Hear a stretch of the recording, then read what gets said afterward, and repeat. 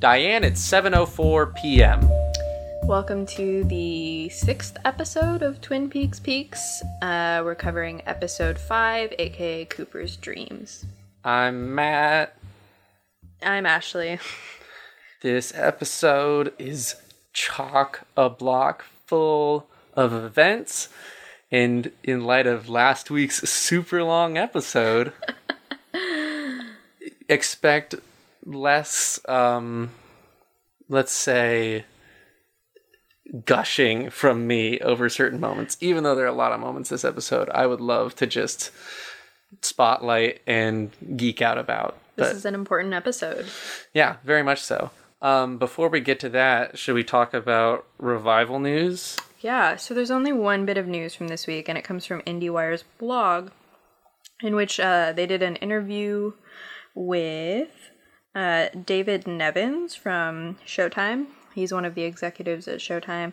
And it's actually an interview with CNN that they're recapping. Oh, I misspoke. Okay, cool. So, all right. So basically, David Nevins is saying that they're giving David Lynch quite a bit of creative control, sort of an unprecedented amount of creative control. And IndieWire also makes reference to comments apparently made by David Lynch. They do not cite the source of these comments that say that this upcoming season will be shot on celluloid. And we had talked about how David had said that it would be on digital format instead. What's right? What's wrong? We don't know. Guess we'll have to wait until 2017 to find out. Oh, I hope not. I hope we don't have to start up this podcast again 8 months after it finishes or whatever it would be. Oh God, you're right. Yeah. That'd be kind of awkward. That would be really interesting because then we could go back and be like, oh, we were so young then. Listen to Matt. All he does in the first 8 episodes of the show is complain about his life. But now things are great. Yeah, I'll have a cat. My herb garden will be up and running. We'll be adults. No, let's be real. By 2017, I'll be lucky if I've actually gotten a driver's license and maybe started to learn how to swim, addressing very basic life needs. I'll be happy if I've reached that point by 2017. My herb garden will be on point, though. So. Okay. Well, I mean, let's see. We'll see. I feel like it's already maybe flourishing. So. Yeah, but I mean, drought is a common problem now. It's in my apartment. Apartment drought? Ever heard of it? I haven't. Therefore, I don't know if it exists or not. I'm just saying, let's not, like last week, I was saying, to a degree, let's not get too optimistic about the revival. Let's also not get too optimistic about our herb gardens or other markers of life happiness in 2017. Okay? Things could be bad. I feel like it's... The big one. Yeah. Might hit between now and the Twin Peaks revival. You're more worried about that than I am. But yes, it could be that your herb garden is actually the only thing ruined in your apartment by the earthquake, in which case I think you should feel very lucky. Anyway. Do you think the revival is going to be affected by the big one? I mean, yeah, if it happens while they're filming along the fault line, yeah, things might get affected. Maybe this is a... Or are you saying... Yeah, do you think in the 18 episodes, there's going to be this B plot of, but what about the earthquake, though? These old buildings in Twin Peaks are not earthquake ready. I hope they don't spend much time on that. C plot. Okay, yeah. Okay, moving on. Moving on. This episode starts in what I feel like is it's how a person might start Twin Peaks fanfic. Open Cooper's room at the Great Northern, talking to Diane about something. Only in this case, the something is actually the first time we've seen him lose his cool. Yeah. Ever in the show. And it's just these shitty party hard Icelandic people keeping him up at night. I love it. One interesting quote from that scene is when he says to Diane, once a traveler leaves his home, he loses almost 100% of his control over his environment. How does this relate to The Shining? Wow. Did I just get you totally off guard with that one? I was expecting Shining connections throughout the episode now. Also, every scene is going to come with my Nadine and Ed analysis, regardless of whether or not it's their plot line at all. I mean, it's kind of the opposite of The Shining, because Jack in The Shining takes control of his environment. Yeah. Whereas Cooper is not in control. Cooper but the parallels I was drawing were not with Cooper and Jack Nicholson. So. It's true. We'll wait for the Ben Horn scenes then. Okay. I have to say, it's a great, like, kind of just opener for the episode, because suddenly, even though it's this just almost inconsequential, like, yes, such and such Ghostwood blot, that means that they have another potential group of investors to woo, so they're still moving forward on. Oh, they're moving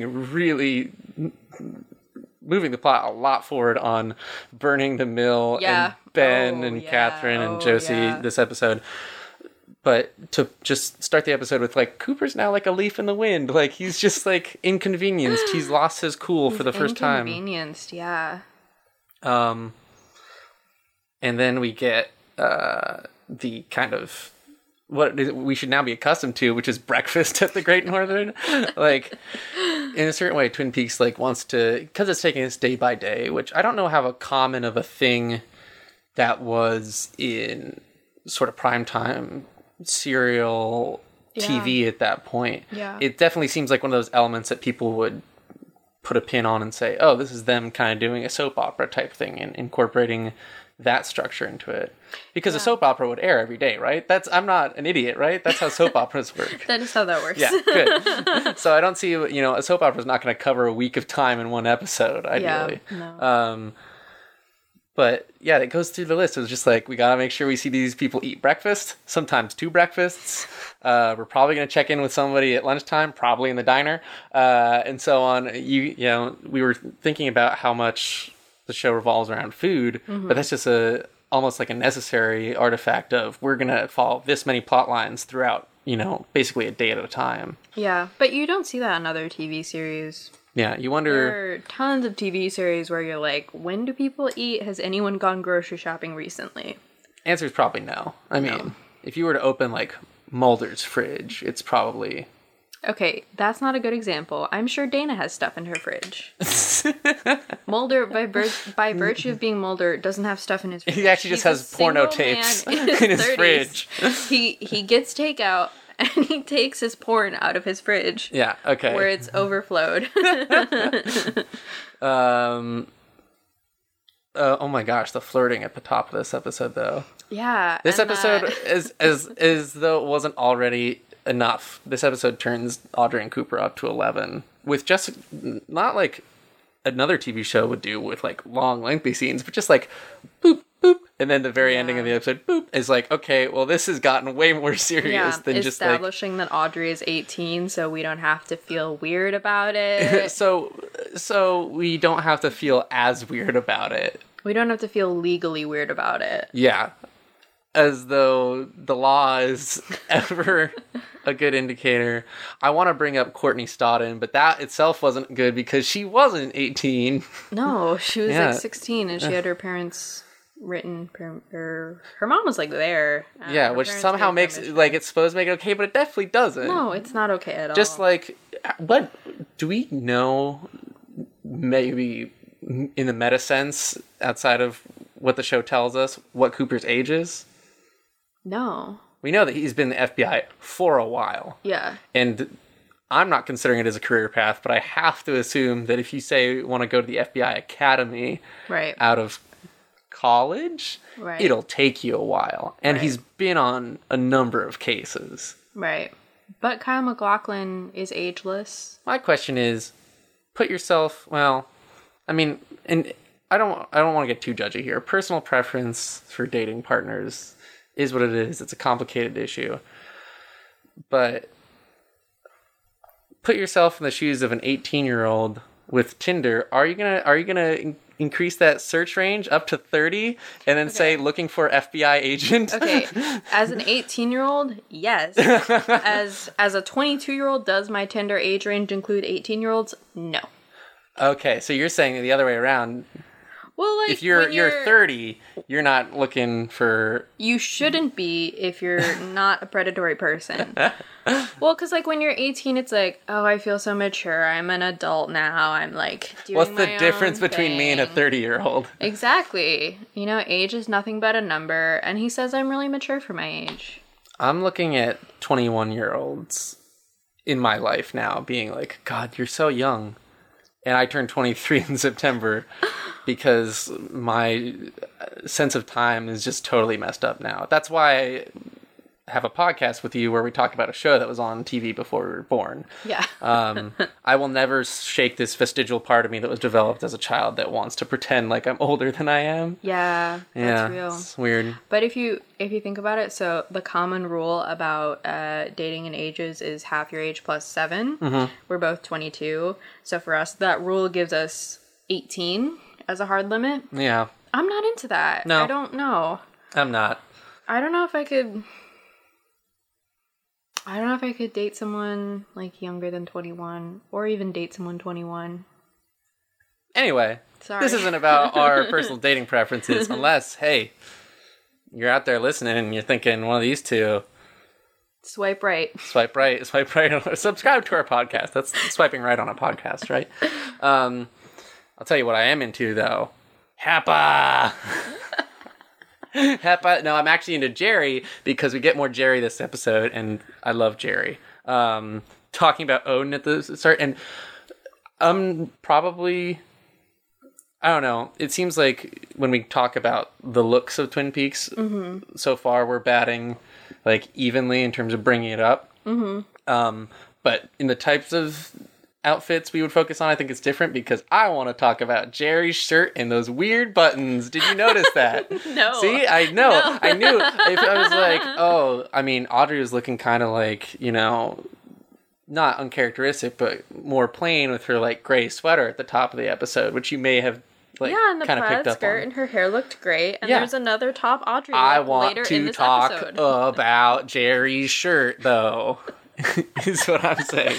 Can you provide me a picture because I don't remember? I'm not that serious. I could provide you a picture, but it wouldn't work well in the podcast medium. So for those listening at home, if you want to bring up your Netflix tab or what have you, and go to the top of the episode when Jerry walks in, he's got this shirt on that has different coordinations of buttons down the center. Uh-huh. So some of there's a lot of 2-button combos, but some of them will be placed at a diagonal with a thread between them, and then in a horizontal line and a vertical line and so forth. And it's so weird. I don't know. Definitely like a purposeful thing, not a like he failed to sew his button on. Oh no, it's a fashionable shirt that I don't think. I feel like I'm not 100% out of touch with like men's fashion. But if that was a thing then, like a legitimate thing then, and not a character like wardrobe choice where someone was like, what's the most gaudy, expensive men's shirt we can find to put Jerry in? Because that makes sense. Right. If that was a more common fashion thing then, it's absolutely not now. Because it seems so unfunctional. Like half those gotta be fake buttons. Because otherwise it's gotta be hell to put that shirt on. Of course. But then again, Jerry would go that far for his look. I think the real question is that shirt Icelandic? Ooh. Is he trying to? Ooh, gosh, we need to put more research into this. I should have been googling Icelandic menswear before this episode to try and figure that stuff out. Well, you didn't even notice the shirt. That's why it's your responsibility. You did not appreciate Jerry's look. Also, he busted an entire leg of lamb out of nowhere. Oh my god. I did not suggest that for our food segment because of obvious reasons. Yeah. Thank you. I bet you, did you pick up on it though as you were watching the episode trying to pull out food things and you're like, well, out of the question. That can't work. Yeah. You could eat that. I would not participate. It's a good thing you didn't suggest it because I would overcommit. I'd be like, well, if we're going to do it, we got to do it right. And I would get a legitimate whole lamb's leg and then have to throw out 90% of it because, what's a bachelor going to do with a lamb leg? We could have filmed you cooking it, which I think would probably be our most viewed episode. Ooh, good point. Good thing that we didn't, though, because filming me cooking it would go even more poorly than just me eating it on a podcast. So... we talked at length last episode about whether or not we find the sheriff's department's willingness to go along with Cooper's intuition and deductive technique realistic or not. Mm-hmm. How did you feel about what Cooper, the shit that Cooper pulls in Jacques Renault's apartment this episode? Because I feel like after a discussion last time, it would have raised all of your hackles. What specifically are you referring to, though? So Doc Hayward also has a lot of screen time this episode. He's palling around. Did they need to bring him? He's one of the gang. So he talks about the shirt with blood on it and just says that the blood is AB negative. And then Cooper pulls that the blood wasn't Jacques Renault's, I think. Anyway, Cooper just makes it is Jacques. Anyway, it wasn't Jacques, I think. No, it is. Is that what the call Hayward gets confirms? Yeah, because it's Leo's shirt. It has Jacques Renault's blood on it, and then Shelley goes on to frame Leo. Keep in mind, before they know, he just knows the blood type right off the bat. And then Hayward gets a call confirming whatever it is. Sorry, I should have made more detailed notes. My notes, by the way, look like the scribblings of a very scatterbrained a very scatterbrained writer trying to think of names for characters, because most of what I actually have on here are just names with then 2 words next to it. So I literally have a line that just says Jerry ! Odin ! So you should scan these in so people can see your insights. No, I don't know why you want to put everybody face to face with my process, but you don't want to show them. You could easily upload your episode notes. I could do that. It would be fine. You just aren't volunteering it, but you're volunteering mine freely. Well, yours have more character because they're handwritten. Yeah, this is a artisanial podcast. Anyway, Cooper makes the blood type connection just off the top of his dome, and then finds the magazine, opens up the magazine, is just able to say yup, that's Laura, but his reasoning is because the red curtains, and then also while Harry's trying to keep up is also, did you notice Leo's truck? And then see, that shit all makes sense to me. But his only reasoning for identifying that girl's body in the photo that we can't see the face of is Laura is because he makes the same thing where it's just it's my dream. It's my dream. It's the red curtains. Yeah, but I think there's other forensic information that could confirm that pretty easily. He's seen the corpse. But the thing he points to, he takes out his magnifying glass as though they're going to point oh, that's definitely something about Laura's body that I know. But then he's just curtains, and I don't know. I think after last week's episode, this scene suddenly I found myself feeling more what you were feeling last week, where it's just wait a minute, Harry, if he's doing his cop thing, which he abandons in his own way this episode. Yeah. If he's doing his cop thing, he should just, at the very least, I would expect a wow out of Harry to further establish the kind of respect that he has for Cooper. But he just kind of stands there. I feel yeah. Guy doesn't even have a lot of lines this episode. That's true. But I think that all of the inferences that he makes in Jacques Renault's apartment, while they're technically founded in his dream, I think that there's other evidence that points to the conclusions that he makes. And if not that, then there's certainly that whole chain of inferences that leads to finding the envelope with the letters for Ronette that pretty much confirms everything that he's just said. Regardless of how shakily it's founded, that's pretty convincing. If they hadn't found that, it would have been well, why are we doing this? We'd already be in the hour 30 mark of our overly long podcast rehashing the same discussion from last week. How did you feel about that letter that Ronette received that they go through? I felt weird about it. I feel it was a cheap, look, it's a man in a dress joke, which is so done, and I never want to see again. Yeah. Yeah, I also just Also, it's such a maybe this is part of being raised with the internet, but in terms of a shorthand for what constitutes like dirty perversion, given that they're trying to connect this to this magazine that like was part of like very much not kind sex work. Right. Like this is very much like the exploitative side of that. Right. 100%. But then their shorthand for network television audiences is it's a man in a dress. I'm just like, that's so fucking lazy and not even shocking. Yeah. Like that's not even a thing. Yeah. Like that moment could have played so much better if it was just the reaction that the photo got without seeing it. Oh my God, you're right. But instead they go for this like weird cheap sight gag. Which we're gonna like kind funny. of see again later in a different form. But there's also like, it just reminds me, it's like the 1990s version of sending someone a dick pic. I mean, there's no dick, but like it's that kind of a dick Polaroid, they would have called it. a dick Polaroid. Yeah. But it's that kind of like unsolicited. I mean, it's like solicited, but it's like very presumptuous about like the person receiving the photo and how they're gonna feel about it. There's kind of no preamble or like forte involved. And, No. Yeah. Now, on the subject of weird sex stuff, I'm making air quotes, listeners at home. Weird sex stuff. Let's talk about safe sex and guns. Because what Bobby and Shelley are doing in their foreplay with Bob, every time Bobby swings that pistol with the pearl grips around in the next scene, it's like if I were to make a commentary track, I'd just be like, whoa, whoa, watch out.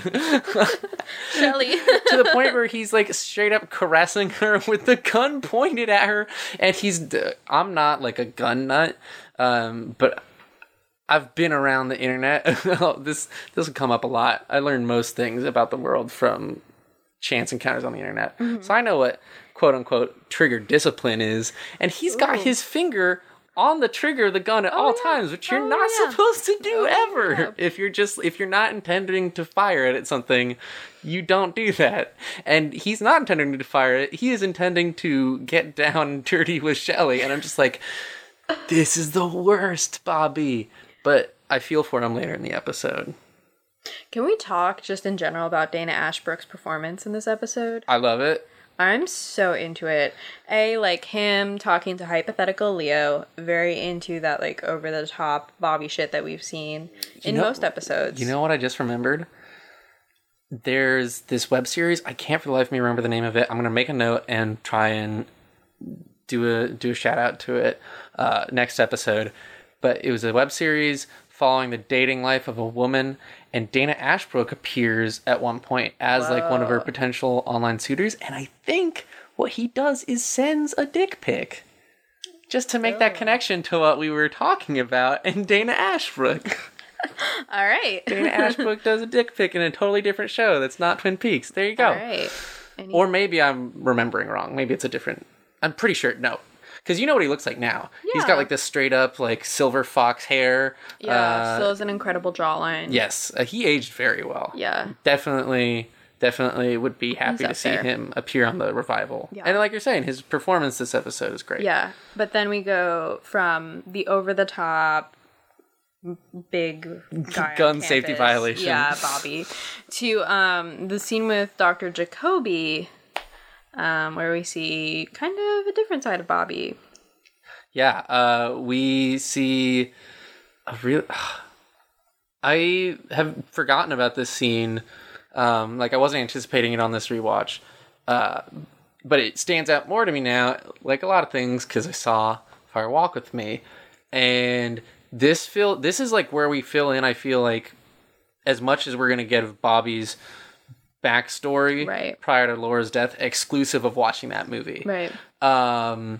Because suddenly all of his weird like dog barking, which sparked theories about dog barking cults, and even his unsafe gun practices around Shelley are suddenly explained in this one moment by him just like both like breaking down and then opening up to Jacoby and revealing that none of this like tough guy stuff was really that much of his like in terms of like what he's actually doing with the drugs and so forth, Yeah. seems to have been his idea. I mean, he probably still has like a shitty personality. Well, I bet what it was, like, I mean, I think what the scene, or at least we can talk about whether or not in therapy, you know, we can try to psychologize a character and try to pick apart whether or not Bobby's actually opening up to Jacoby or telling a story to Jacoby or a story to himself. I mean, like, Jacoby's being pretty leading with his questions. Yeah.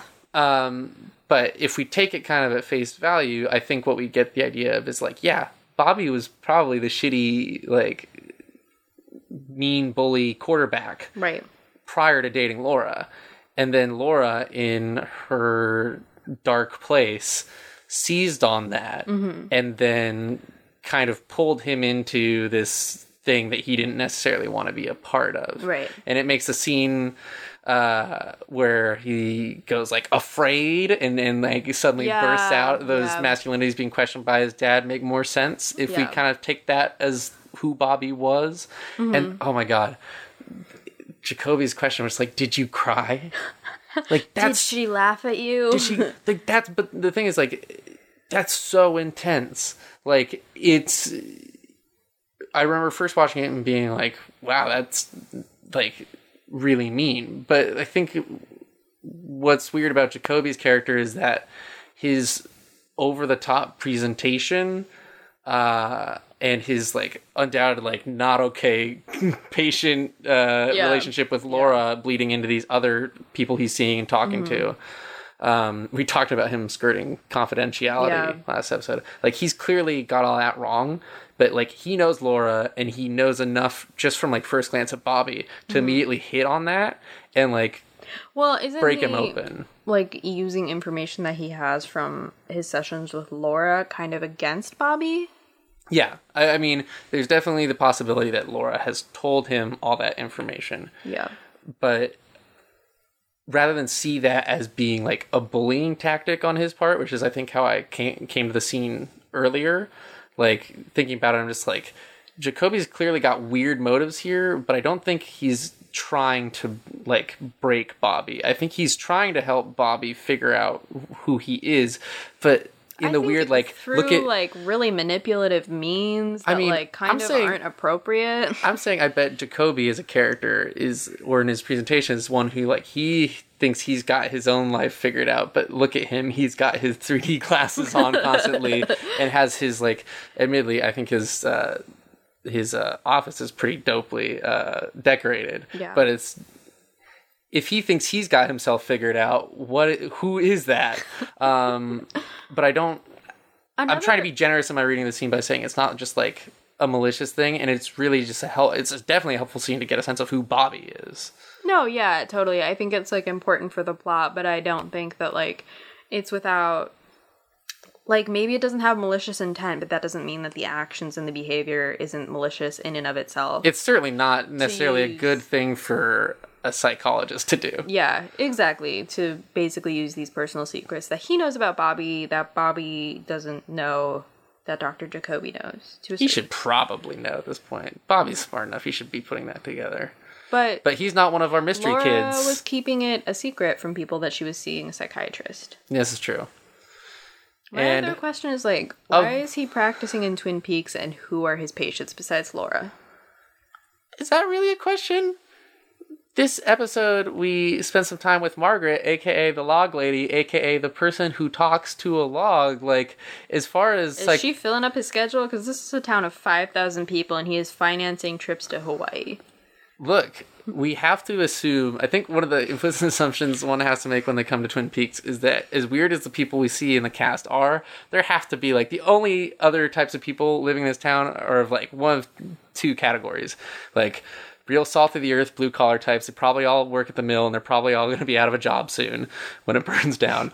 Or they're also weird as hell. Yeah, I can think of at least one other person who is probably seeing Dr. Jacoby. Who's that? The guy that Donna meets later. Yeah.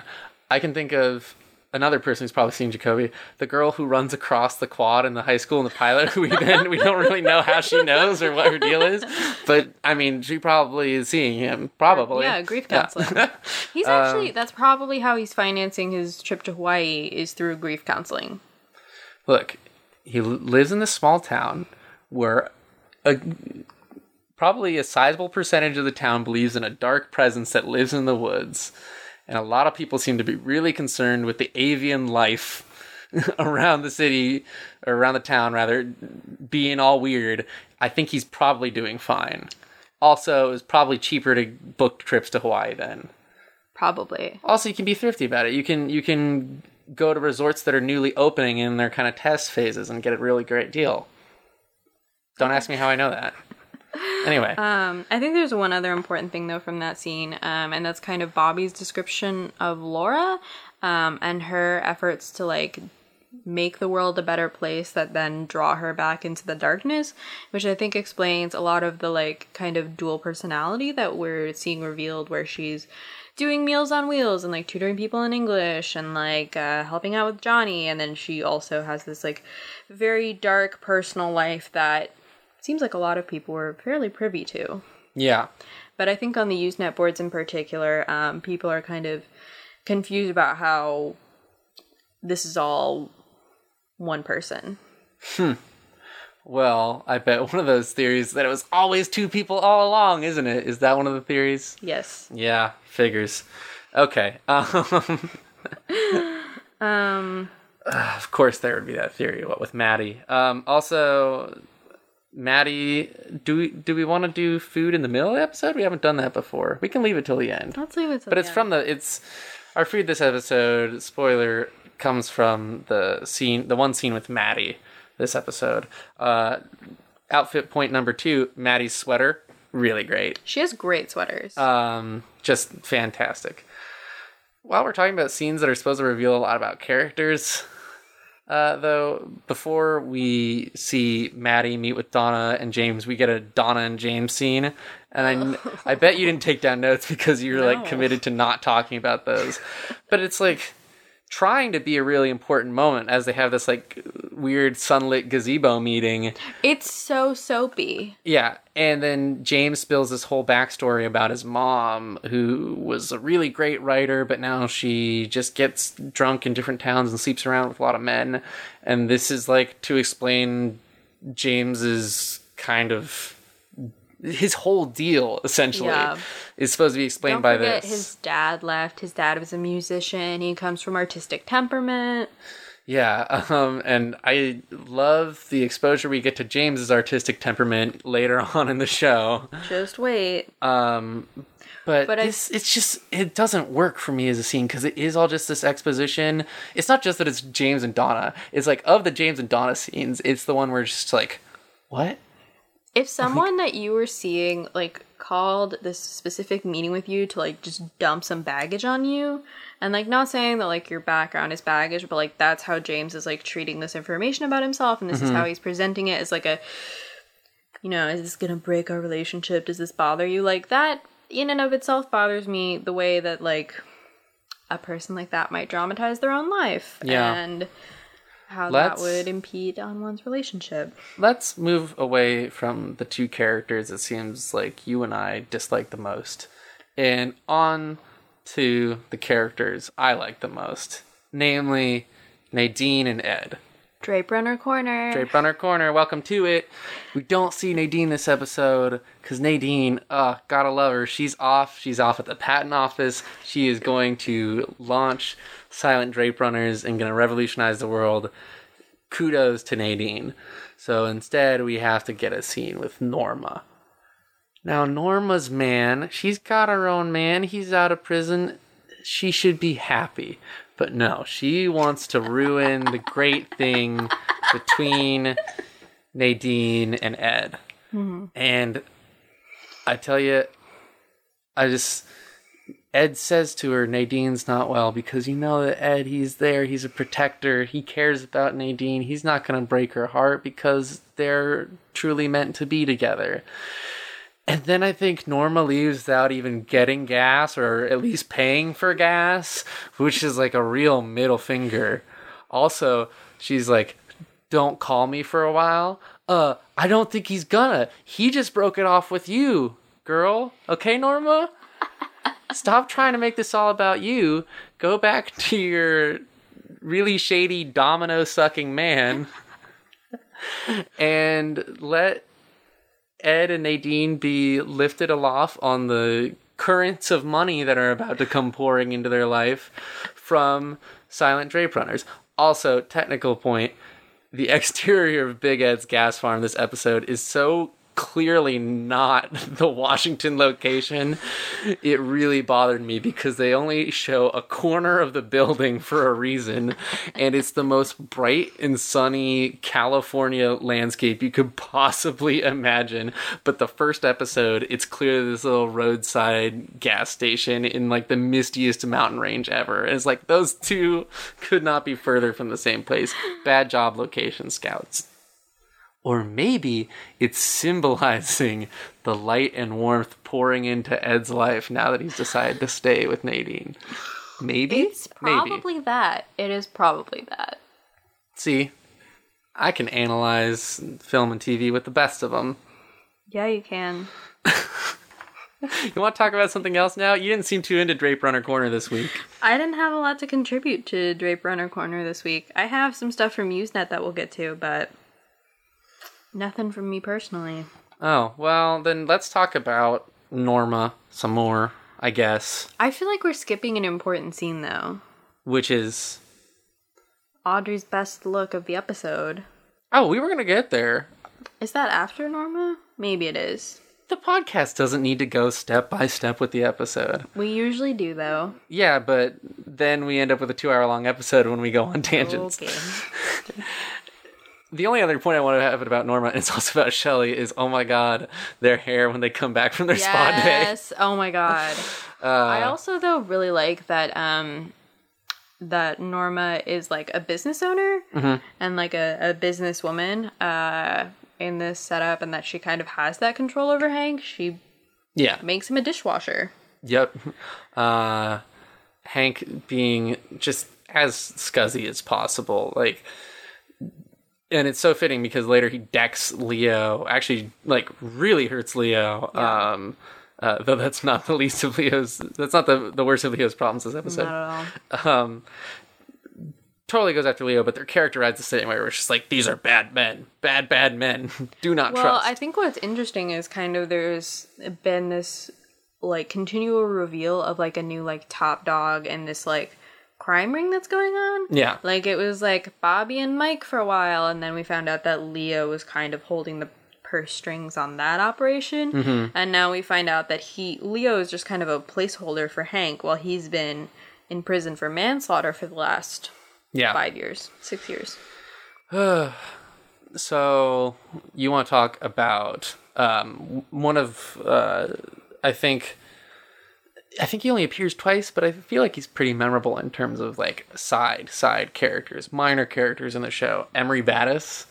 Is that the... That's the guy at Horns. You want to talk about Audrey and her interview for Horns? Yes.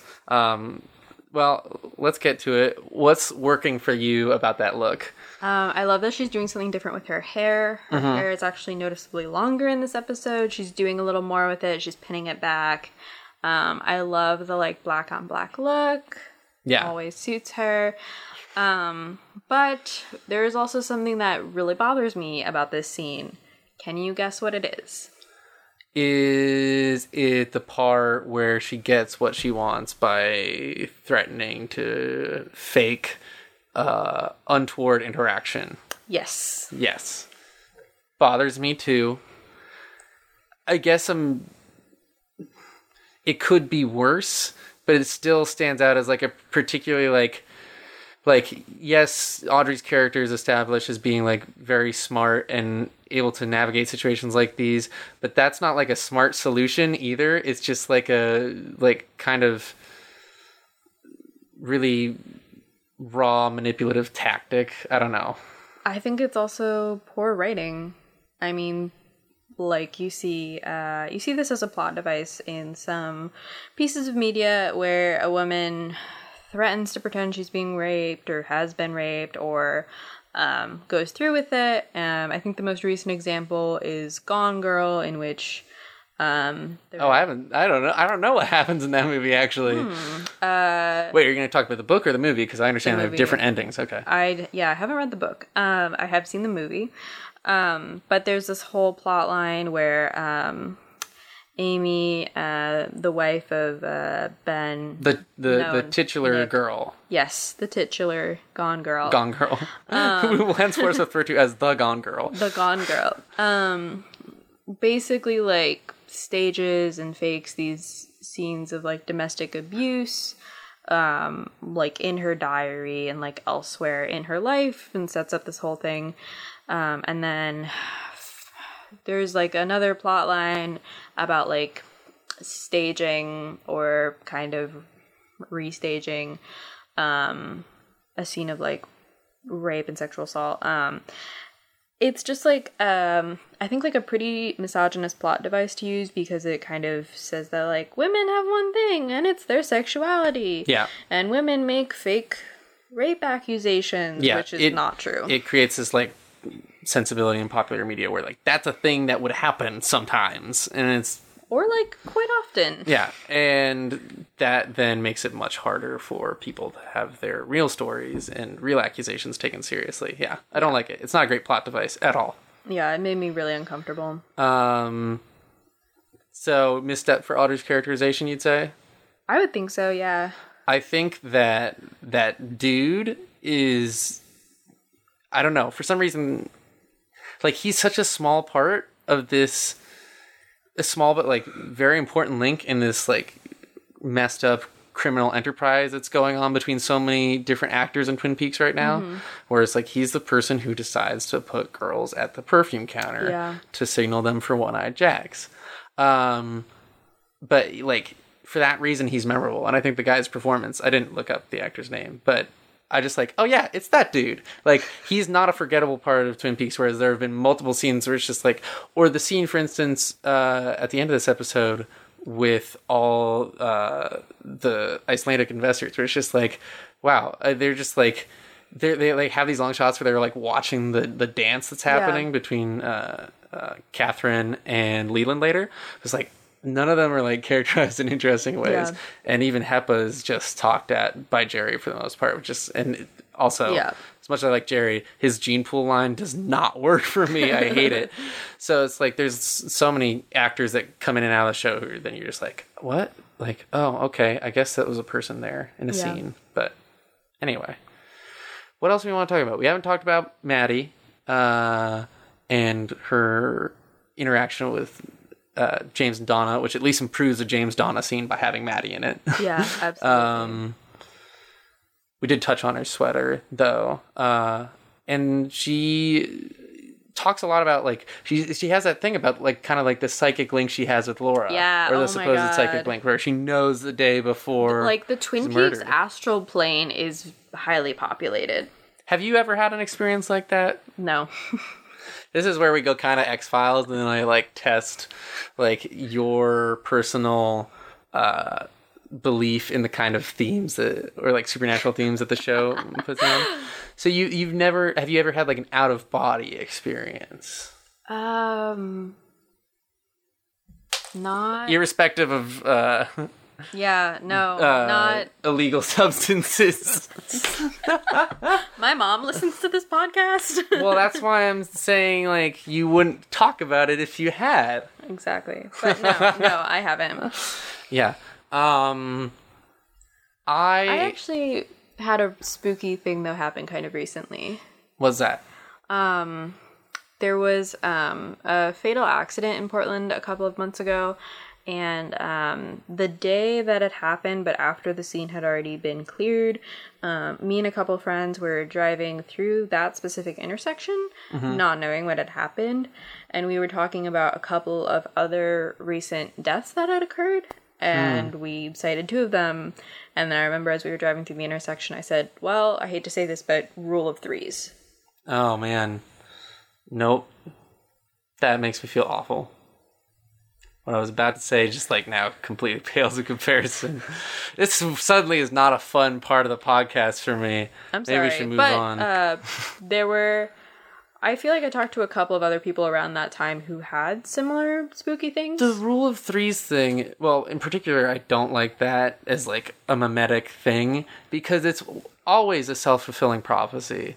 Like, always when someone says it, like, yeah, something is going to happen within enough time that you, like, latch onto and care about. Yeah, and then you, like just group it together. But yeah, which doesn't make, like, any of the kind of, like, mourning or recovering processes for those any easier, because, like, people will always say it with celebrities, and it's like, yeah, actually, there are lots of famous people in the world who have done important things, and the likelihood of one of them, like, passing away is, in total, like, not that unrealistic. Yeah. So it happens, but then it's constantly, like, making sometimes these false connections between, like, the three, and just, like, putting this weird attitude over it, and I don't like it, and now I feel very uncomfortable. Sorry.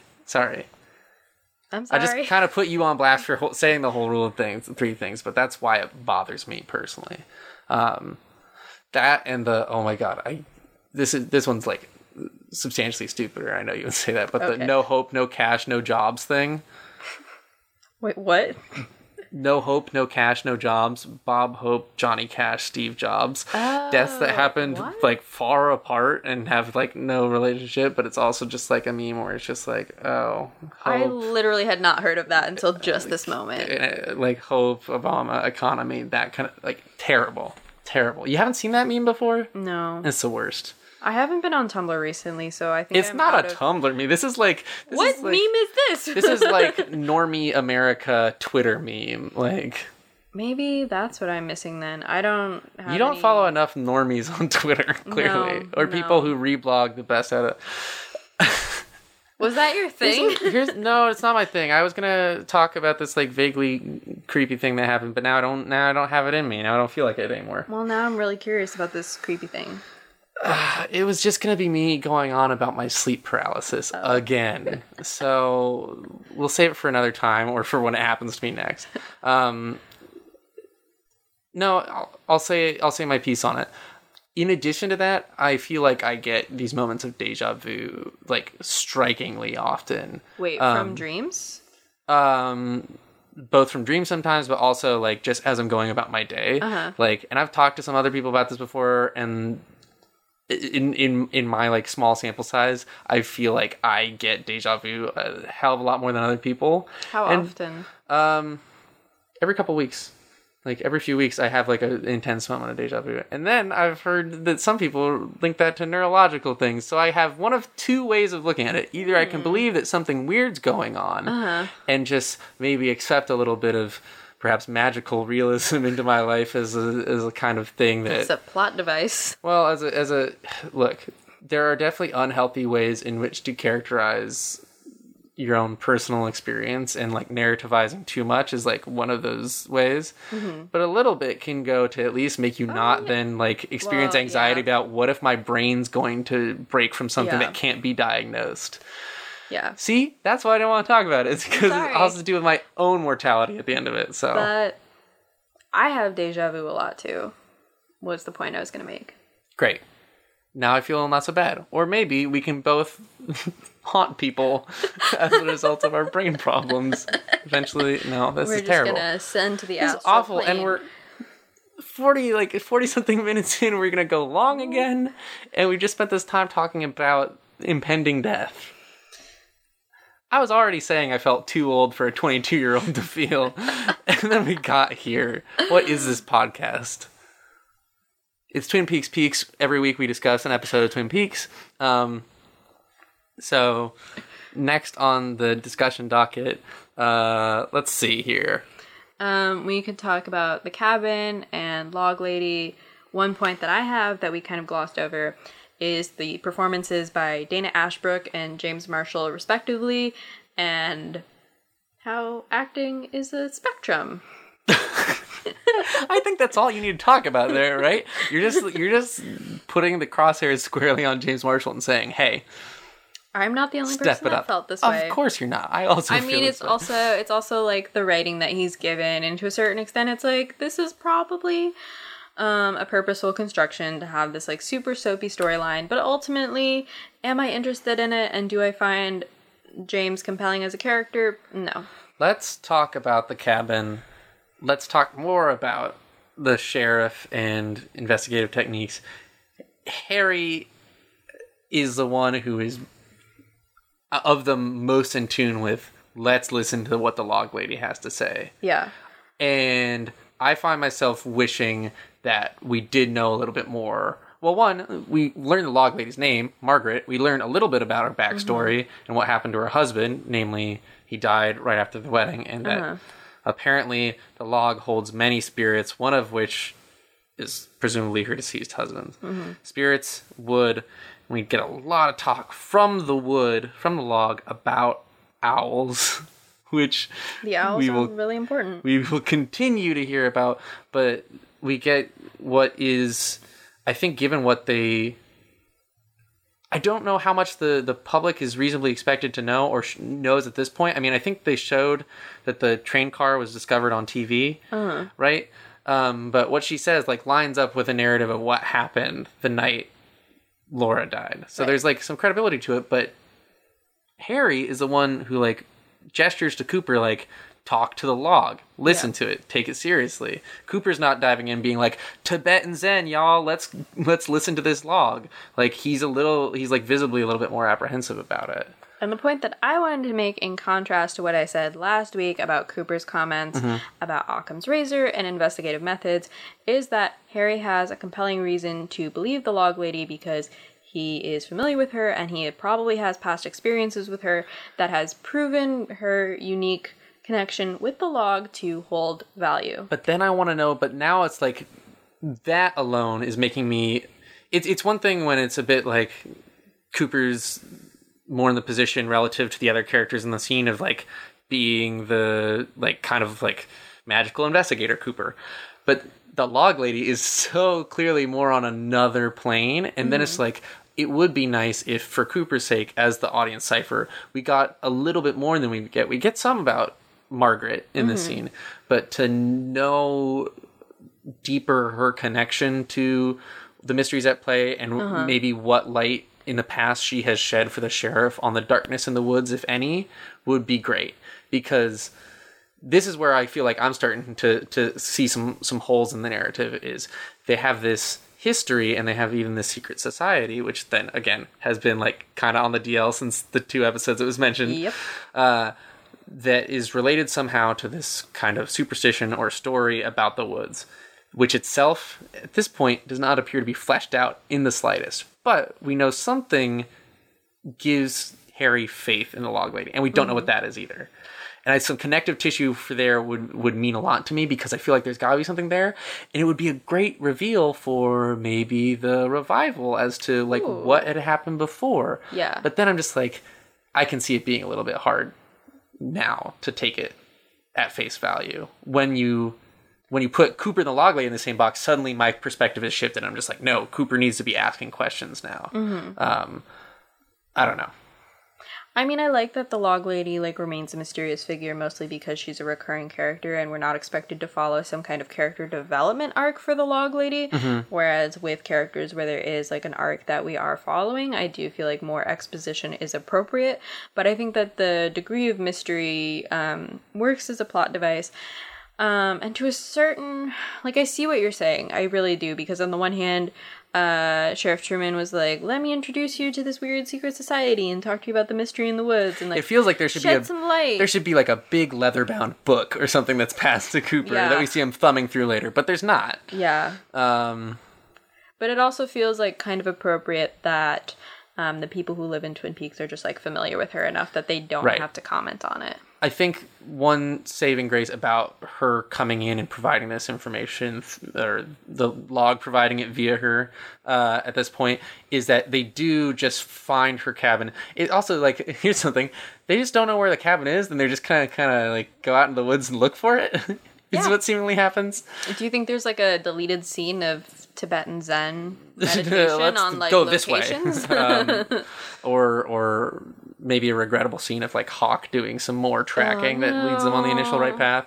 They found a scrap of a French Canadian plaid that they need to go Probably. I don't know. More type AB negative blood. Yeah. What I think then kind of makes it work, so long as you suspend your disbelief that much more, is that they do run across her cabin as they're looking for the other cabin. Right. Is like, so in a kind of like things will unfold as they're meant to perspective, then this is portentous. It reminds me a little bit of the island from Lost.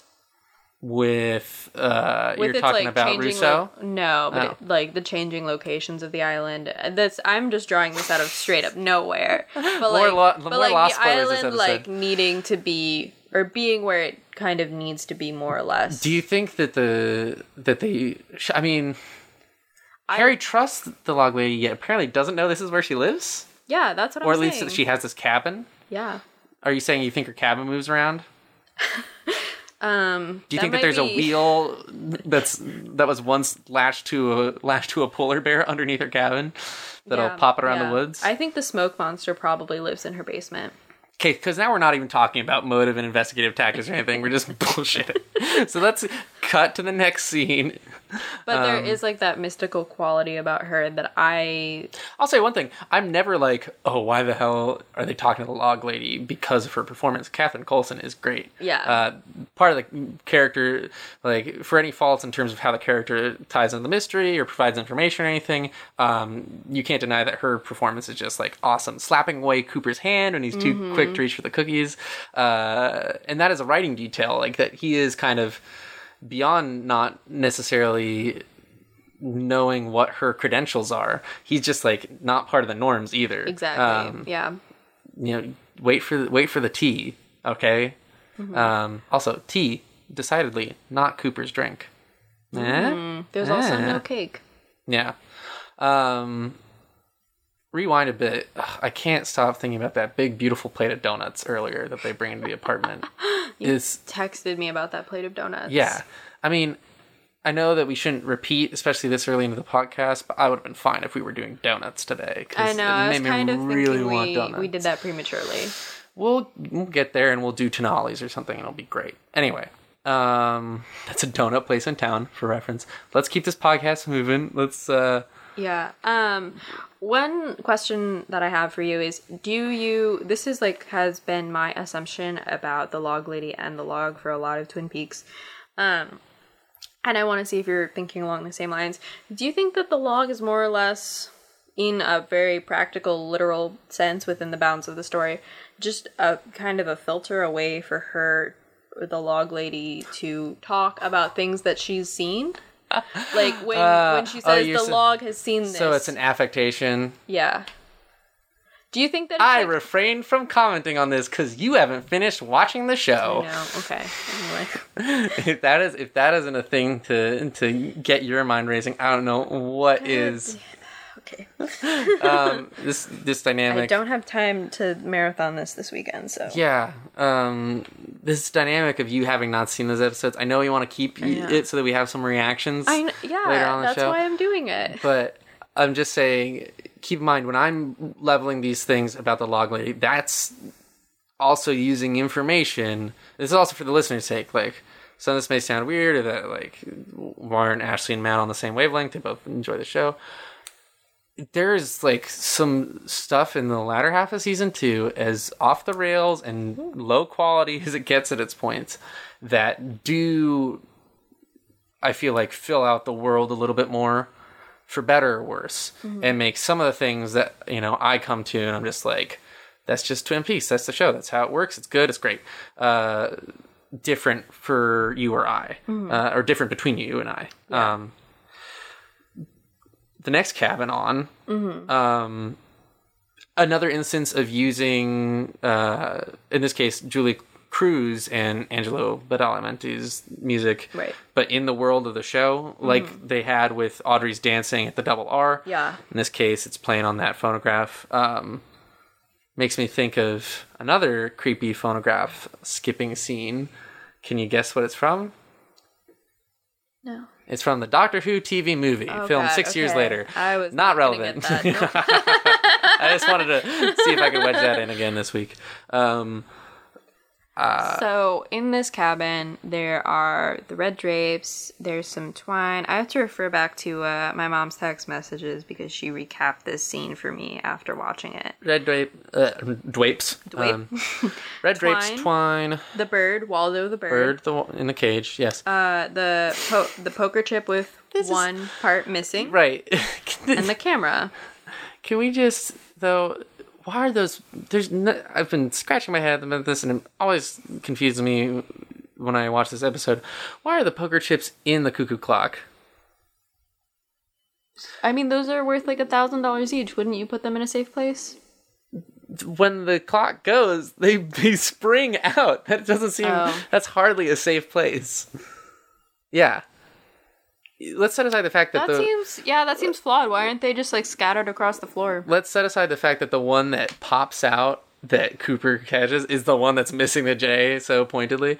But just the fact that they're in there, it seems like you have to have been doing a lot of cocaine and questionable things to then be like, I know where the poker chips are safe. You ram them in the cuckoo clock. I guess if you think about it that way, if it's like a drug craze thing, maybe it makes sense, but...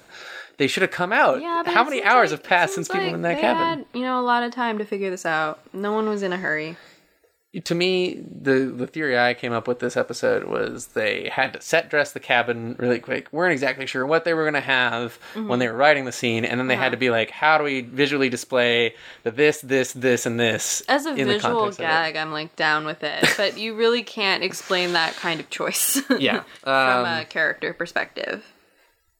So, any other comments other than like, yep, it seems that at this point, what they're setting up, interpreting Cooper's dream as, it was a dream that was a coded message patently about this place, this cabin. Mm-hmm. And the cousin, Maddie, who Cooper hasn't met yet. Yes. And then... So, none of what we saw in the dream could possibly at all have any bearing on what's actually physically happening in Twin Peaks. Because we have all this, all these physical one-to-ones. We have Maddie, we have the cabin, all the elements of the cabin. There's, still stuff that's not accounted for.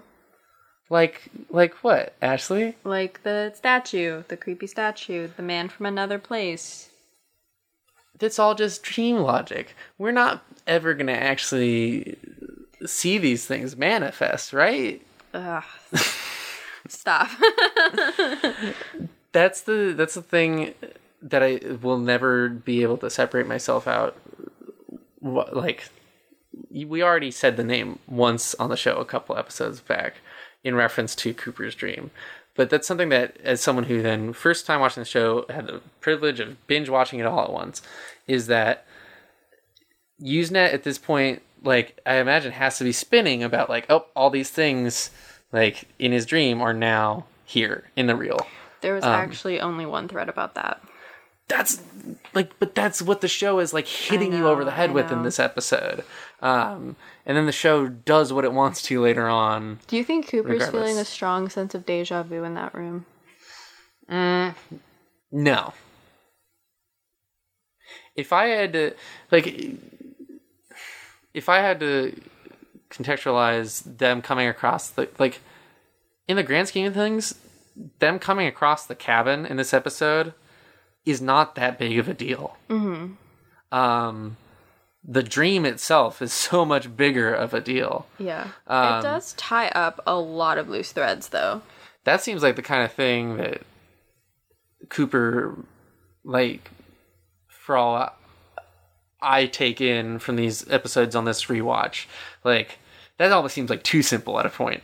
He can be point at the magazine, there's Leo's truck. But at a certain point, when you see everything gathered in one place, maybe these are the dark forces conspiring against you, trying to obscure the truth. Anyway. Yeah, I mean, it is also the scene of the crime. It's not a crime scene. Yes. It's the scene of the crime. There's at least physical evidence tying the point by point of what happened. Yes, one point the people were here. Ronette, Laura, Jock, everyone was there, gathered in that place. But already there's clearly other things at play, or at least we're being told about them 2 episodes ago because there's a secret society and then they're being set aside. The force in the woods. Yeah, and people like the log lady putting stock in owls and whether or not they're things and or whether or not places were blocked. That was a line that stood out to me from that earlier cabin scene. Is this idea of we're talking about a spirit that inhabits a log, apparently, or maybe it's a cipher for the log lady. But either way, somehow she or the log cannot see something because something is interfering. Like, right. We're getting these little hints, but then what the episode's hitting you over the head with otherwise is like, hey, here's the physical crime scene and it links up with this dream. Therefore, dream logic. Like, anyway. Yeah. We've officially passed the hour mark. But it's great because we only have essentially the Great Northern to talk about at this point. Oh, the Great Northern Shelley's house. I was going to say we have the big cliffhanger. And we have to talk about our food. Gosh. And the production notes and Usenet. So. No! All right, let's get moving at a fast pace then. I'm going to say, okay. What are we talking about next, Ashley? I was just going to talk about Shelley's house unless you wanted to talk about the Great Northern. Do we want to talk about what happens at the very end of the episode with Shelley and Leo? Yeah. I mean, there's also... Shelley shoots Leo. That's what happens. Shelley aims a gun at Leo and shoots. Yes. We don't see bullet connect. We do also see Ben Horn having a little secret meeting with Josie. Right, but that's we're gonna not blow everything apart, and then we're gonna focus in. Is there anything we want to say about this? Well, first, Hank beating up Leo, revealing that he is in fact a kind of criminal top dog over Leo, and then Leo in a rage enters the house, and finally the gun that before had only been used in really awkward foreplay is at least fired. Ostensibly at someone. And then that someone screams, really great scream on his part, and then runs out of the house. Is there anything we want to say about how that scene plays out? How that fits into the relationship dynamic that had been established earlier, where Leo's the abuser and Shelley is like kind of working with Bobby to turn that back on Leo? I mean, I think naturally everyone is kind of happy that Shelley is standing up for herself. I would be surprised if someone was like, oh God, poor Leo in this scene. Yeah. It feels sort of righteous in that sense.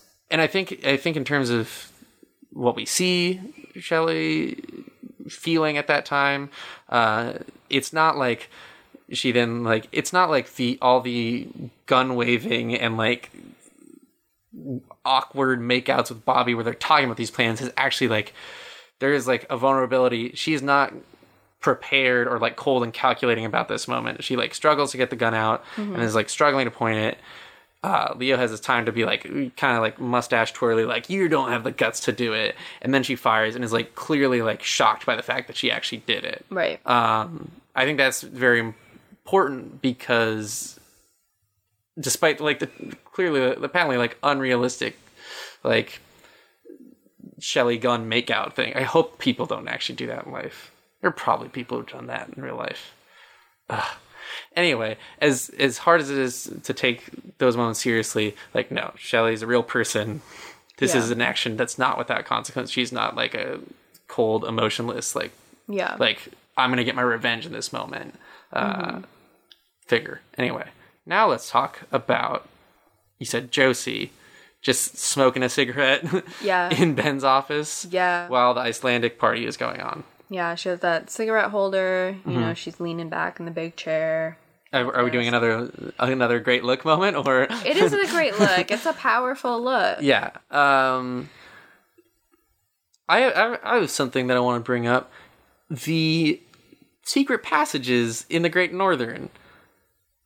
Why do they exist? Like, I know in a real world sense why they might exist, which is that they're probably for the housekeeping and help in the Great Northern. Why are they still open? That's one question. Why is there the cartoonish cutaway with the eye hole in the painting, and who put that there? Audrey.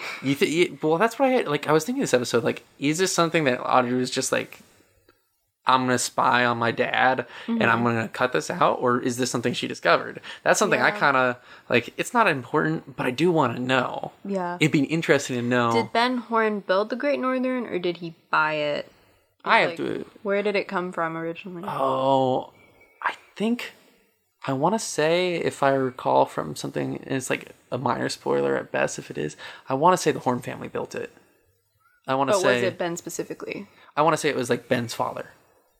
And episodes from now, when we get like kind of a pseudo flashback thing, I might be able to confirm this later. But I just like, it's so useful for Audrey. Audrey's like killing it in terms of, also like has to go through some character, some personal strife in being a great teen investigator this episode. But it's so useful to just have this hole that peers into her dad's office, because before we get Ben and Josie, we get Ben and Catherine. I love Catherine's 3 slaps to the face rule.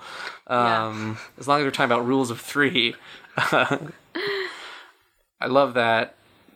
Catherine and Ben, I feel like this time I'm more into their kind of tumultuous sort of business dealings that are like, they're not doing the level-headed thing about doing like potentially murderous business because they've also wrapped it up in their attraction to one another. Absolutely. Which is not going to work out, especially since Ben is like plotting a double cross. It's like he's thinking with his wallet and his penis and his brain all at the same time. But is he thinking with his heart? No. Does Ben have a heart? No. Do you think that when he talks to Jerry earlier in the episode and he talks about One-Eyed Jacks and he puts the hand up over his face, that kind of looks like that part in The Shining where he's looking at through... Yes. I did actually feel that. I was not making like a total joke. I was like, oh, maybe that's a visual like similarity that's like worth thinking about. Anyway, that was earlier in the episode. What do you think about how quickly this episode lays on multiple layers to the Ghostwood thing, which had kind of taken a back seat for a couple hours of showtime at this point? Yeah. So the multiple layers you're referring to are kind of the double crossing that's occurring in RE the Mill, because that's where the Ghostwood estates are going to be, and also the Icelandic buyers. Do you think that this episode like puts it all up there too fast, or? I mean, I was like on board with it, but I've seen this episode multiple times.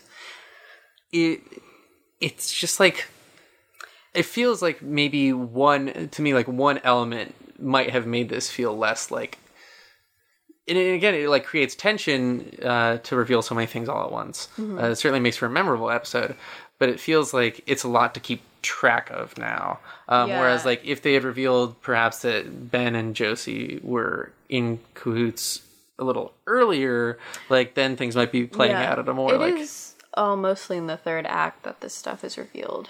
Yeah, and it doesn't help that the literally the setting for these revelations is around this like big commotion party.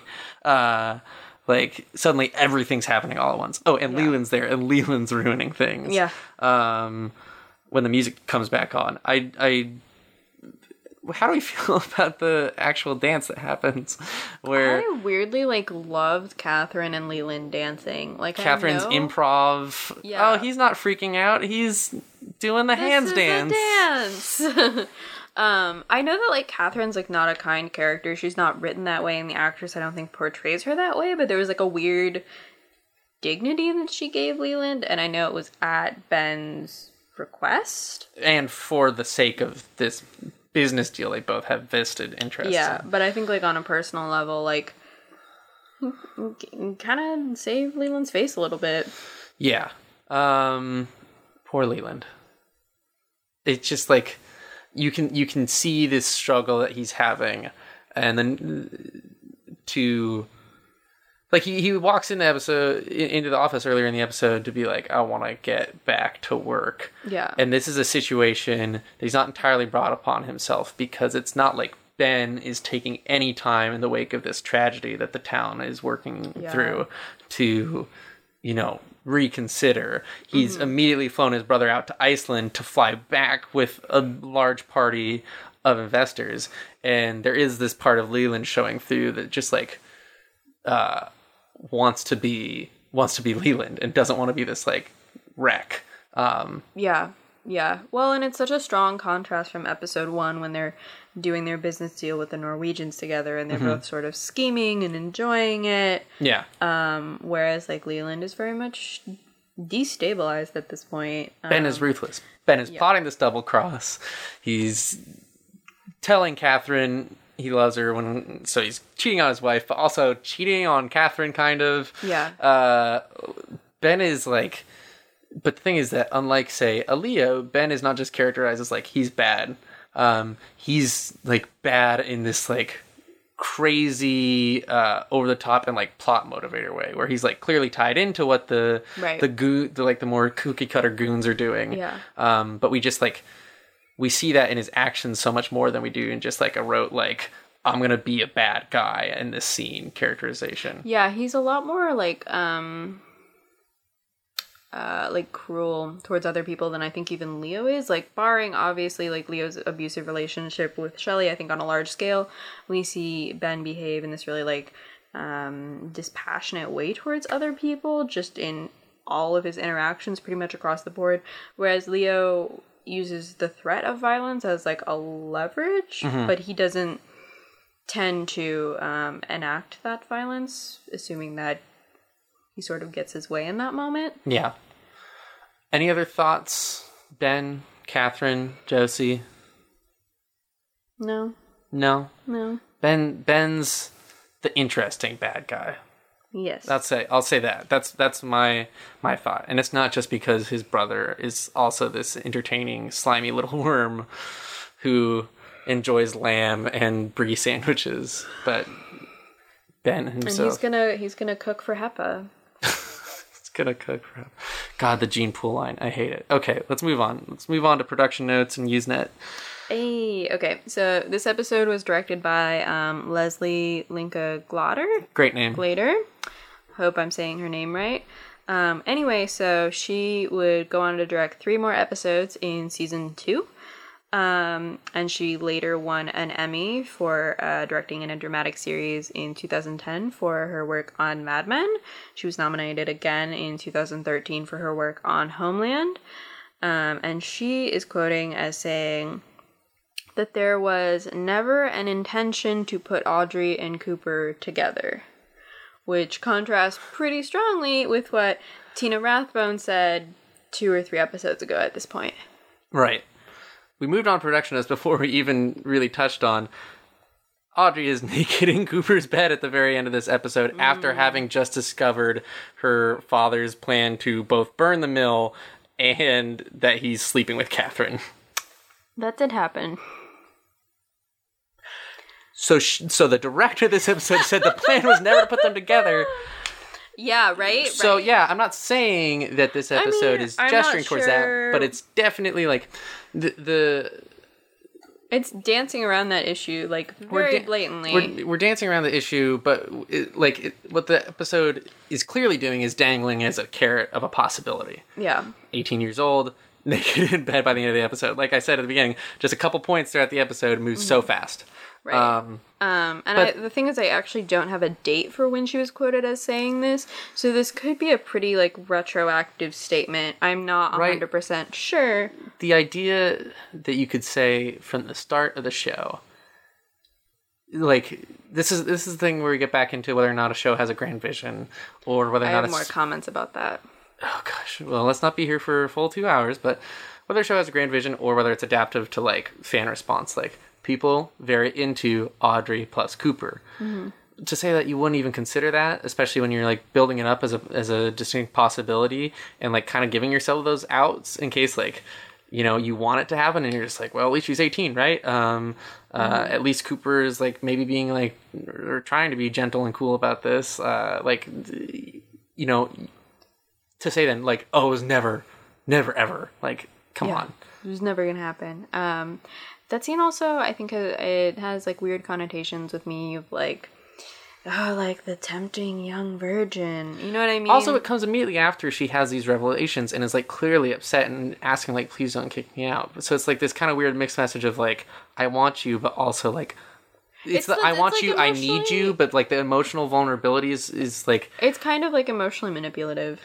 Yeah, it's certainly a more complicated and maybe like, if we're talking about characters and like what we think about their actions, forgivable thing than what she pulls in the department store. Right. But also then it's just so much messier of a situation because ostensibly her reason for being there isn't just that, oh, she's attracted to Cooper, but she's like very upset at this stage. Right. And for some reason that just leads to the action she takes is, and then Cooper's just like, what? Yeah. Having not gotten any of that. Also, again, this is another episode where, so the end result of that, oh my gosh, we're just, in my effort to go fast, Maddie secures that tape. You see that at the very end of the episode. Mm-hmm. Again, teen detectives doing a great job. Real detectives. Why is the tape in a shoebox if she just took it out of a bedpost? Because you won't leave it in the bedpost if you found it. But then why aren't you just carrying it? Why isn't it in her pocket? She has that great sweater. I'm sure it has pockets. But anyway. That's what your big like upset point this week was, like, why a cassette tape in a shoebox? That's far too large for a cassette tape. Yeah. I also like the antiquated, like, bring a cassette player to their meeting. Is just like, I don't think in the revival, I mean, if we're still talking about cassettes as evidence, it's going to be kind of hard to explain away. Reopening the original case, yeah. Yeah, I guess if you have to bring in the old ass stuff, yeah. Wait, I would be so into a scene like that. Okay. Anyway, moving on. Okay.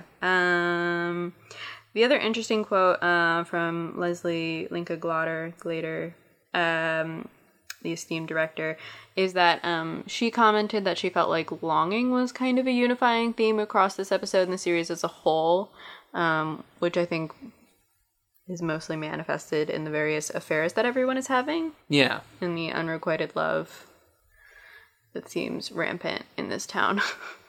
Yeah. Just like Nadine and Ed long to be together, even if Ed doesn't really know it yet. I thought you were... Okay. What? I thought you were saying he chose to be with her in this episode. I think it's still a complicated thing for him, but that's what the sunlight is supposed to symbolize. Okay, moving on. So Usenet this week. There were a couple of interesting topics that I think you will maybe approve of. If they start to take too long, I'll be... give me a moment here. I'll be upset no matter what. Well, I tried to speed through this ending here, and then you spent a long time talking about the horns. Hey, sorry. Also, no Sylvia this episode. Start of no Sylvia streak. The absence of Sylvia. Anyway, so someone made the comment that this episode is loaded with presidential references. Okay. 1, the lining up of the faces of Cooper, Truman, Hawk, and Doc Hayward as a reference to Mount Rushmore. I screenshot that for all I know may end up being what the episode art is this week, because it's a great shot. Okay, let's do and then Jerry Horn says, not verbatim, ich bin all Icelandic, or we all are Icelanders. So that's... I'm aware of the cultural reference. I think our listeners are as well. Well, not everyone is. Ich bin ein Berliner. Yeah, it's Kennedy. Yeah, no. Everybody knows that. I feel like not everyone knows that. My mom will know that. Get your president game on point if you don't know that. Anyway, 3, when in the woods, the foreign investigators find 2 log cabins. Ooh, I have one. The sheriff's name is Harry S. Truman. Whoa! There's a lot of president stuff in this show. It's almost as if part of like the little secret sauce that goes into the show, which would be readily apparent from the pilot, is that it plays around with themes of Americana. Whoa! Anyway, this person is saying that the log cabins are references to Abe Lincoln. Just log cabins is a thing. The hidden tape is a reference to Richard Nixon and Watergate. That's such a stretch. That is such a stretch. Actually, number 5 is Harry S. Truman. So. Oh, good. Okay. All right. Hold on. That was just like a person on Usenet being like, I'm a noticer of things. Which I guess, in terms of figuring out what the internet was, I can't blame him for that. Eventually being a noticer of things is why we have Wikipedias for like every fictional work ever. Yes. So around this time, there was also a USA Today article, which was an interview with the costume designer for Twin Peaks, who described Audrey Horne's style as Lolita on acid. Okay. I'm not seeing the acid component of this. Yes, but as an expert in Lolita, given your thesis, does that track? Does that track with you? No, absolutely not. That's the cultural understanding of Lolita as this young, sexually precocious young girl, whereas in novel... I'm saying the reference being in reference to that misreading of the novel. Yes? If it's in reference to the misreading of the novel, sure, but I don't really want to propagate that misreading of the novel. Okay, all right. Another choice quote from this article. Could be fighting fire with fire is what I'm thinking. Like, where... I don't know. How so? Where it's just like, you have to use that term, but then what you would want to do with Audrey as a character is maybe to try and defeat some of this. I don't know where I'm going with this. Anyway. No, I don't think... No. Okay. Anyway, another choice quote about James Hurley and his style. He has a biker exterior, leather jacket and Harley boots, but underneath he's a soft flannel shirt and sweater. That's like literally what his costume is, though. I know. And it's a boring costume. But it's pretty funny because the, tagline or whatever for this article is the answers to Twin Peaks are in the wardrobe, and then it's all the same is stuff. There any mention of Cooper's dope FBI uniform and stitching, or, as I've already talked about, Truman's dope purple coat? No purple coat. But Lolita on acid is what we get. And then I get to make a fool of myself trying to... Yeah, I don't really get the on acid part. It's just was that a hip thing to do in the 90s when finally all the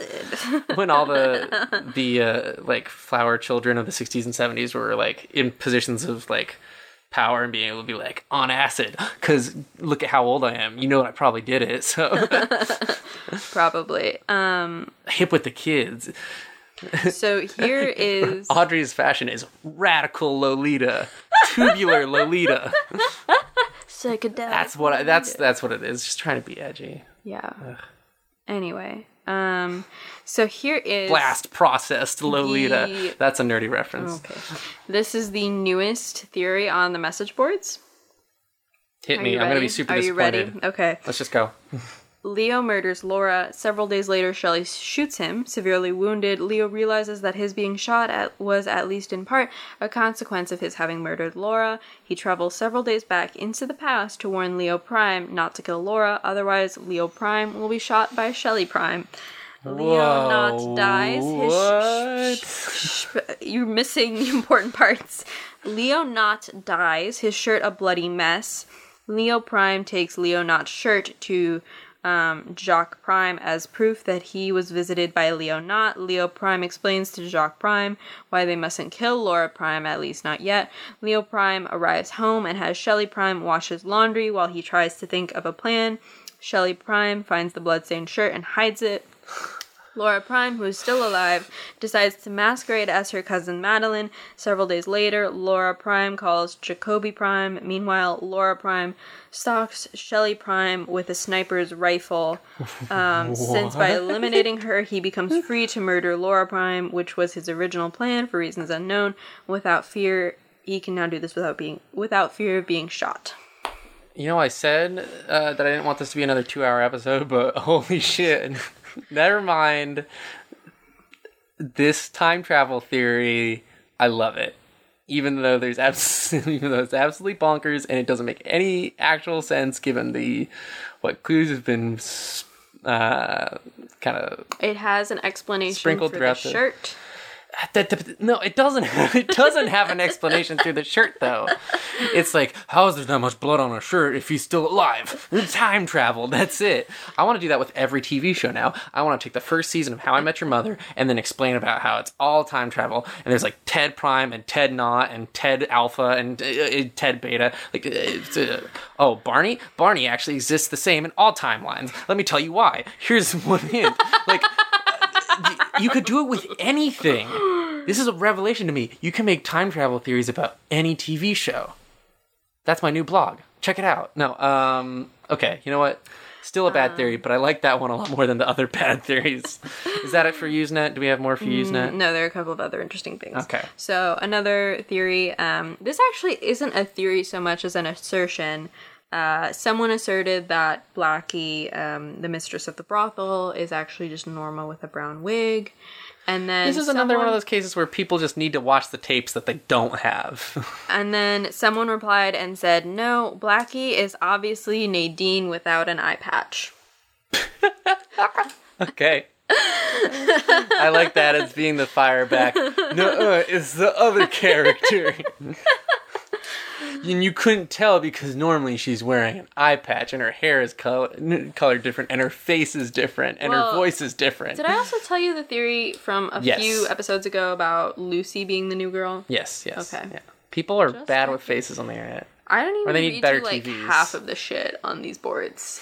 I'm imagining these people who like have Usenet terminals at their disposal are also watching the show on these little like 5-inch black and white TVs, and so they're just like, "Who's that? What's going on?" Anyway. Okay. You have the food in your hand. Is it food time? We're done with Usenet. I was gonna make one more comment about our really long discussion from last week before we did the food segment. Let's do it. Okay. I'm open to it. I think for me, what we were talking about and whether like a television show is a single unified vision or constantly evolving or whatever. It can be best summed up by the show DuckTales. I agree exactly. I was thinking about it all week.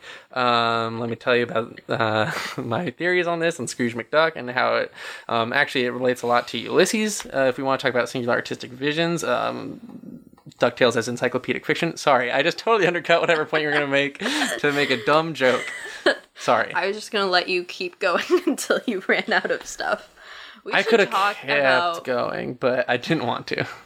After this is over, we should talk about all of those duck cartoons that were weirdly popular for a minute. Anyway, the point that I was going to make, though, is that I think for me it comes back to death of the author and the idea that, like, when a work is finished, the creator, like, their interpretation no longer holds any authority or weight, and the work exists singularly to be interpreted. But the thing with a TV show, I think, is when is that point? When is it complete and like ready to be interpreted?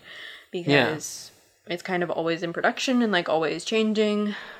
Yeah, it reminds me of a quote which I'll roughly reproduce from David Lynch about his work, which is that he was in an interview, and in the interview he was asked about how people should interpret such and such about one of his films, I think. And he shot back with like, ultimately what I don't like about interviews is people asking me about this thing that's already done, as to what it is or like what it means, and says like roughly like, that's the thing is the movie, go enjoy it. But then the thing is like, when do you say, okay, here's the product, because in his case, here's a show that he was in and out of being in legit control over. At times, say, the pilot, series finale, Fire Walk With Me, very much, going forward and saying, I love the world of Twin Peaks, I want to work on it. Now with the revival, he's kind of saying the same thing. At what point do you, as that same person who, when you're talking about, say, Blue Velvet or Mulholland Drive, say, that's the movie, just go watch it, don't ask me questions about it, come to your own conclusions, or draw the correct conclusions through proper analysis of my film, at what point are you allowed to say that about the TV show that was produced in a very different manner? I'm asking the question, I think, more literally than you're interpreting it. Give it to me in the most literal sense. Okay. So when you have a book that you're interpreting, that book has been written, it has gone through rewrites, it hasn't gone through rewrites. The point is it's packaged for your consumption, it's ready to go, no one's going to add anything to it at this point. Like, it is the book as it is. Well, this is something and how it will always be, whereas with a TV show, not only is it continually in production, so information is being added, it is being retroactively changed. So the idea being that, like, when you have this single work that's, like, ready for consumption and ready to be, like, read and critiqued and stuff like that, it's, like, done. It's complete. It's packaged. It's a single thing, and you know that, like, start to finish, it was composed. And then you add log lady introductions. Yeah. Or create a whole new series. But the point being is that at that point, you can argue that it was purposefully composed in this way from start to finish, and that's, like, a big part of making an analytic literary argument, is saying that, like, this detail was added purposefully here to reference this detail here, and this is how this connects to this, and this is why it relates to the construction of this subplot, and this, like, theme and this is more developed. complicated for television. This is complicated by the fact that you're not ever getting a complete product until the show has ended, but at the same time, like, episodes and whole seasons are being put out while the show is very much still in production, in the sense that, like, no one knows what's gonna happen. So they can't go back and say, like, oh, we should change this thing in, episode 1, season 3 to better complement the vision that we're working towards for the finale of season 5. So there's a degree of incidentalness that I think you don't see in movies and books. And, well, I feel like our discussion last week was kind of dancing around whether or not we think it's whether or not we can kind of apply this singular vision, or, like, same, that kind of lends to looking at Twin Peaks, right? Twins Peak. Sideshow spinoff. So has that? I'm saying, in the interim week, with all you've just laid out about this, has your opinion changed? Well, I think it's complicated by the medium, essentially, and I don't really know where I stand on that. And it's also going to depend on the production of an individual show. Like, and I'm sorry I keep talking about True Detective, but, like, True Detective season 1, like, from start to finish, as far as I understand it, all the scripts were finished before they went into shooting and production, so they knew from start to finish what they were constructing, and it was constructed such that it was this perfect, bookended plot encapsulated in 8 episodes. Whereas with a show like The Good Wife, where you start with some scripts written, or better example, Breaking Bad and Better Call Saul, you start shooting with some scripts written. So episodes 1 through 3 are finalized. You're writing 4 through 12 or whatever, and things are evolving as you're doing that shooting, but you can't go back and alter those first 3 episodes once they've been shot. This is also getting so much more complicated as time goes on and as television grows as a medium. I know that, to some listeners it might be like, oh, is television really growing as a medium? Like, well, now we're in this stage where a lot of shows want to release it a season at a time, all at once for immediate consumption via the internet. And that totally changes it, because before, you'd sometimes have these instances of creators, like, I feel like another thing that comes is, in addition to all these complicated production questions that, should inform or just kind of, like, really make a mess of our analysis into what the creative process was and what the end product is. You'd have them then saying, like, it should be watched this way.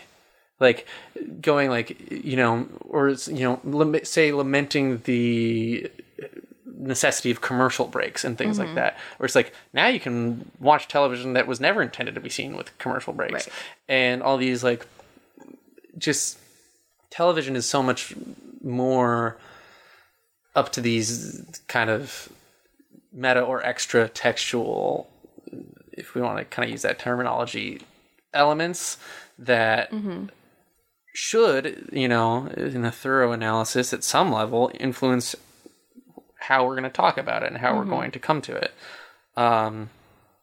Yeah, we could talk for 2 hours every week and never come to any conclusions or any insights about all these things, which is why television is cool.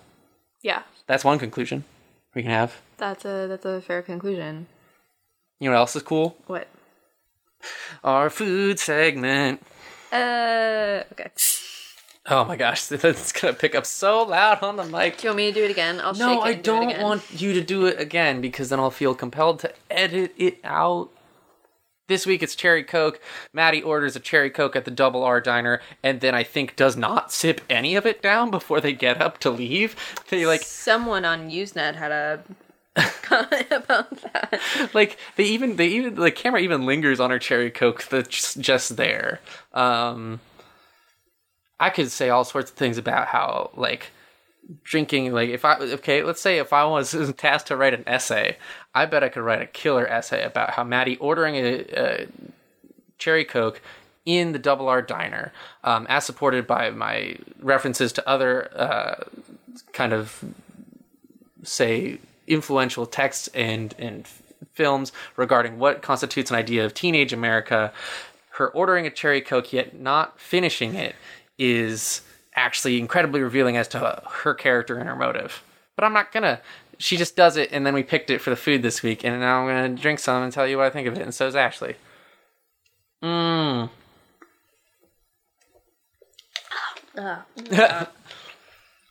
were just pointing at the sugar content. There's 70 grams of sugar in this bottle. Yeah, 20-ounce bottle, 70 grams of sugar. This is nasty. I'm leaving this with you. Yeah, that's fine. I'll eventually drink it. I'm pretty sure that's more sugar than a regular bottle of Coke, I want to say. This is almost 3 times your daily recommended dose of added sugar. Okay, well, welcome to Nutrition Corner. You kind of you didn't retch, but you did not look pleased to be drinking it, and you're going to leave it here. I don't like fake cherry flavored things. I don't like things with high fructose corn syrup in them. Yeah, you said, when I suggested Cherry Coke, you're like, fine, for the podcast. I'm like, okay. All right. I mean, you could have suggested something else, and then I would have been open to getting something else. What would we have had? The lamb? We could, donuts. We could have done donuts. Donuts again. It's not going to get my endorsement either, though. If I was going to drink a 20-ounce bottle of Coke, now 2 20-ounce bottles of Coke, I would just go for Coke Classic. That's my assumption. Cherry Coke's never really done it for me. It's not bad, but it's not great. Why would you do this? Why would I do what? Why would someone make this? It's I don't know. Do you need to know why when it's incredibly popular and has been in manufacturing for years and years and years? I don't understand people who would get into this. This Cherry is a Coke, terrible tasting drink. In all likelihood, assuming away the collapse of civilization in our lifetime, Cherry Coke has been around before us, and it will long last after us on this earth. If we want to get back into consideration of lifespans and things this episode, Cherry Coke will outlive us. On that note, you can find us on Twitter. The show's Twitter is at Twin Peaks Peaks. You can also find the show on Facebook, facebook.com/Twin Peaks Peaks. We have our podcast website on Simplecast, twinpeakspeaks.simplecast.fm. But find us on iTunes, subscribe, leave reviews, be very nice. You gonna plug your Twitter? Yeah, my Twitter is at Ashley Brandt. My Twitter is at Matthew Olson. We're very creative with our Twitter names. Now, we're just lucky because we nailed our own names on Twitter, which for some people is harder to come by. I'm in a constant race with everyone else with my name to get all of the social media handles. There's a BMX biker named Matt Olson, and I think... With 1 T? Yeah. Mm-hmm. 1 T, O-L-S-O-N. And, I lost some things to him. Some email accounts and so forth, and social media things. But I got Twitter for the full name, so... There's a happy about guy that. named Ashley Brandt who... I don't know what he does. He has some kind of professional hustle going on. I don't know. He's taken a lot of my stuff. Well, I hope he doesn't listen to this podcast and then feel kind of butthurt about it. I'm sorry, wherever you are out Sorry, Ashley Brandt. Good. We came in at under 2 hours this week. Will you give us a sign-off? there. Don't forget to brush your teeth, Harriet.